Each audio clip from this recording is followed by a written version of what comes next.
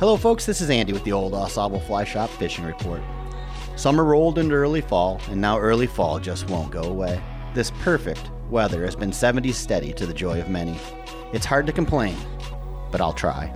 Though this room temperature climate is fantastic for wrapping up outside chores and makes for comfortable days on the water, it's messing with my grouse hunting. Most days the mercury is pushing past normal averages by mid-morning, and this trend intends to stick. That means it's quitting time for most dogs and upland hunters well before lunch.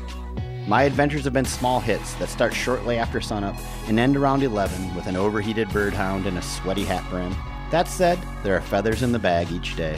Bird numbers are solid this year. Hunters can witness a good many flushes in those paltry hours, or at least hear the ruffled ruckus as grouse blast through the leaf-littered thickets. Upland hunters here count their successes in much the same way as do our brown trout streamer anglers. It goes sort of like, "It was great, we put up 15 in 2 hours. Well, nice. We moved about the same number of browns, all on black. Did you get any? One. You? Yeah, one."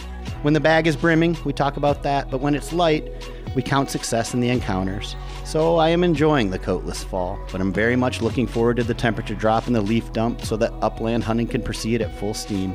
It'll all happen very soon. Bird numbers on the uptick is a sweet sign. I hope of good things to come in the next few seasons. Grouse populations tend to move on a 10-year cycle, and this uptick was a bit late in coming by my count. I'm always concerned, and this is a relief that I hope continues to trend. To that point, our family is welcoming in a brand new pain-in-the-butt sweet little puppy. It's been well over a decade since we trained a baby bird dog, and this will be Jack's first. He's 9, and this dog will be my son's, even when he heads off to make his way in the world. A lot happens in a dog's lifetime, and we measure our lives in dogs. Thanks for listening, and I'll see you on the river.